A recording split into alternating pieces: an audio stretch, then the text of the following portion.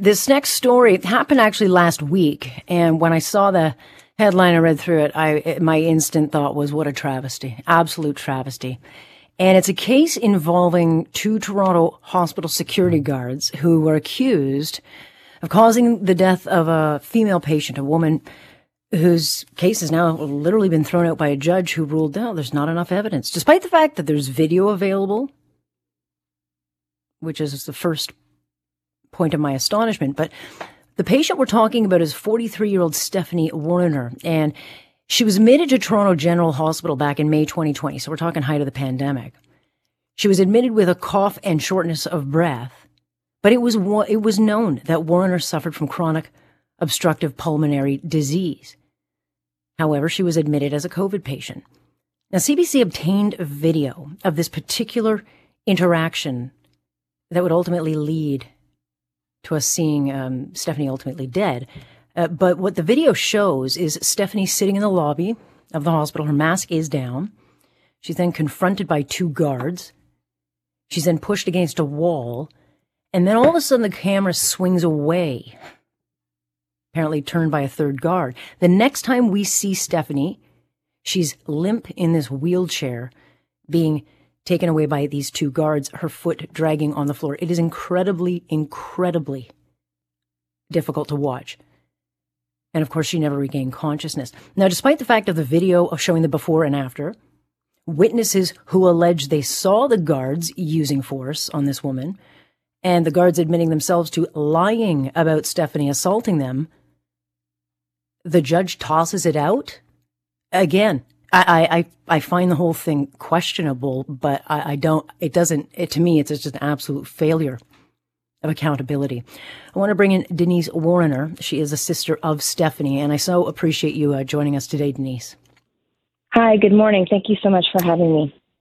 And I hate to have you listen to that and lay out all the facts, but the bottom line is, I mean, you are fighting for justice for your sister, and, you know, other than a headline, I want you, before we go into the body of this, but, you know, your sister's life has essentially become a court ruling that's been tossed out. But who was Stephanie? Like, who was she?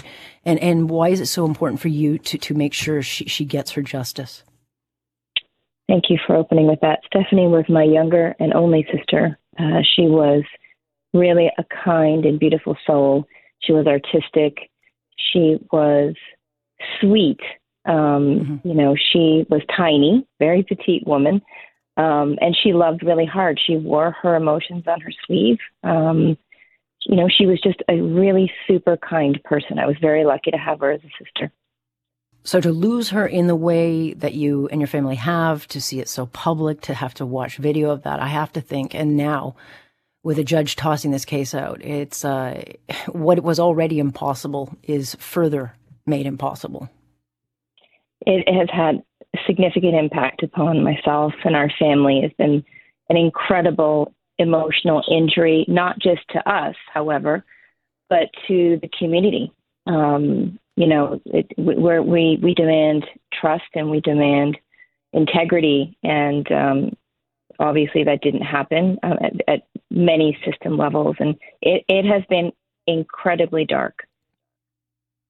I bet. Not only going through the pandemic like everyone else, the lockdowns like everyone else, the stress like everyone else, then you have this, which is not something that is easily, if ever, accepted, let alone able, you know, something you ever get over. But let me go into a bit of the background and correct me where I'm wrong, because I did not cover this case, and I've covered many, but I didn't cover this, so I want to get it right. But at the preliminary, you know, which is the process where you kind of start looking at the evidence and what you have, what you don't, and whether or not there's a case. But the forensic pathologist during the preliminary stages testified, quote, "But for her interaction with the guards, Miss Warner would likely be alive today."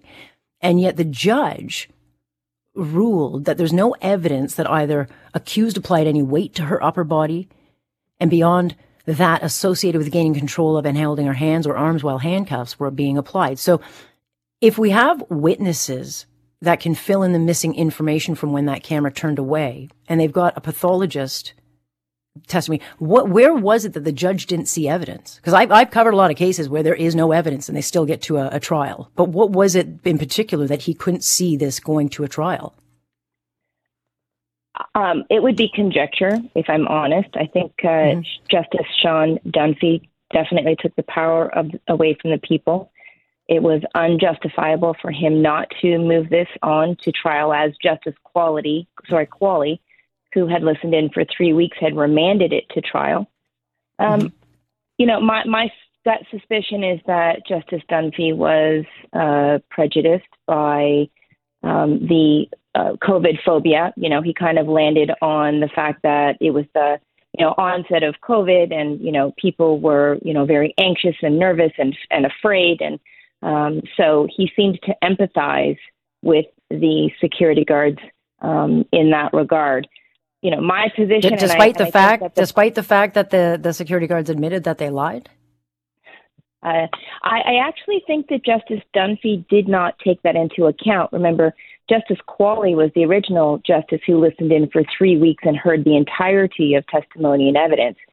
Justice Dunphy listened to an appeal, which he received some written summations and a few hours of oral summations. So he didn't have the benefit of the totality.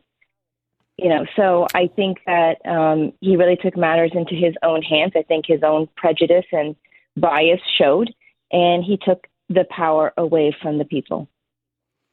From what I've read about the case, following it along during these preliminary matters, there were the suggestions that your sister didn't have her mask on. And that's when there was a confrontation with the guards who wanted the mask on. And I think the argument was, well, look, I've got a breathing condition and I can't breathe. Is that correct? Because the one question we would want to know is why did that third guard turn the camera away at the moment where the guards have gotten into a confrontation with your sister that seemed to have been sparked by the fact that she had her mask under her nose? I think what's really important to focus on here is context. You have a woman in a hospital, hospital gown, who is clearly, visibly unwell. This was also testified to by other witnesses.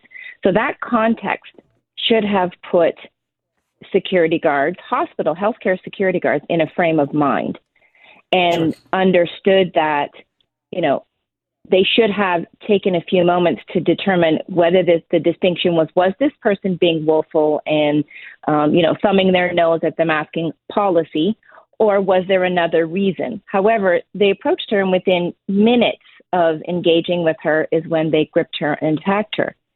And, there was zero discernment here. And I think that there was, there was bias, there was stigma, there was phobia, and a complete disregard for law. What are the next steps for you?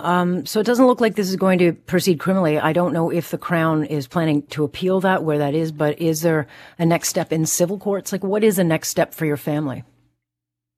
To the devastation of my heart, the Crown elected not to appeal this, which, frankly speaking, Why? I think I couldn't speak to that. There was no answer. There was no information. But I think that they've actually made their jobs incredibly difficult, because now every defense lawyer is going to use this case as an option for an appeal.